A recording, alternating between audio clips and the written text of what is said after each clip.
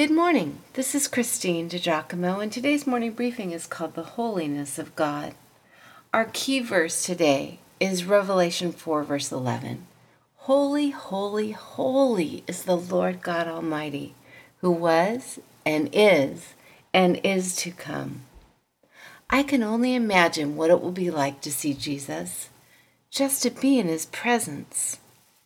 One day we will see him, you know. We will see him in the splendor of heaven, beyond what our finite minds can comprehend.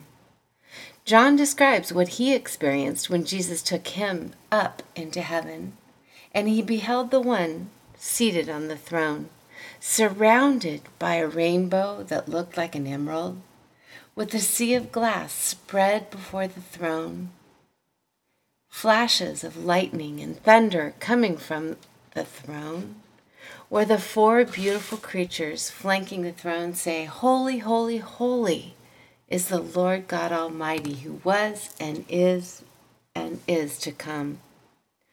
Oh, my dears, our God is a holy God. Not sure about you, but I am confident that if I were to come into his presence, I would fall to my knees with my forehead on the ground, so aware of his holiness and splendor, so aware of my lack of either. The last question in my mind would be, how far can I go and not sin? It is an incongruous question in the presence of an all-holy, all-loving God.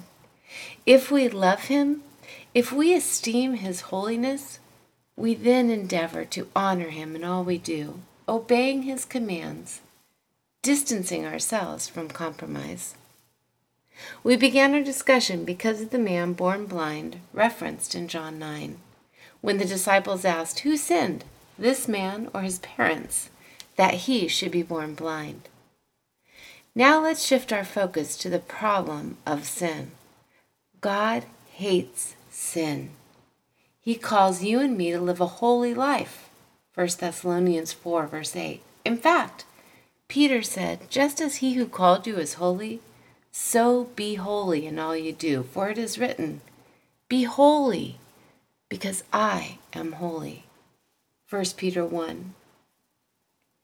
Not a suggestion, but a command. And the reason the word holy in its various forms is mentioned some 600 times in the Bible.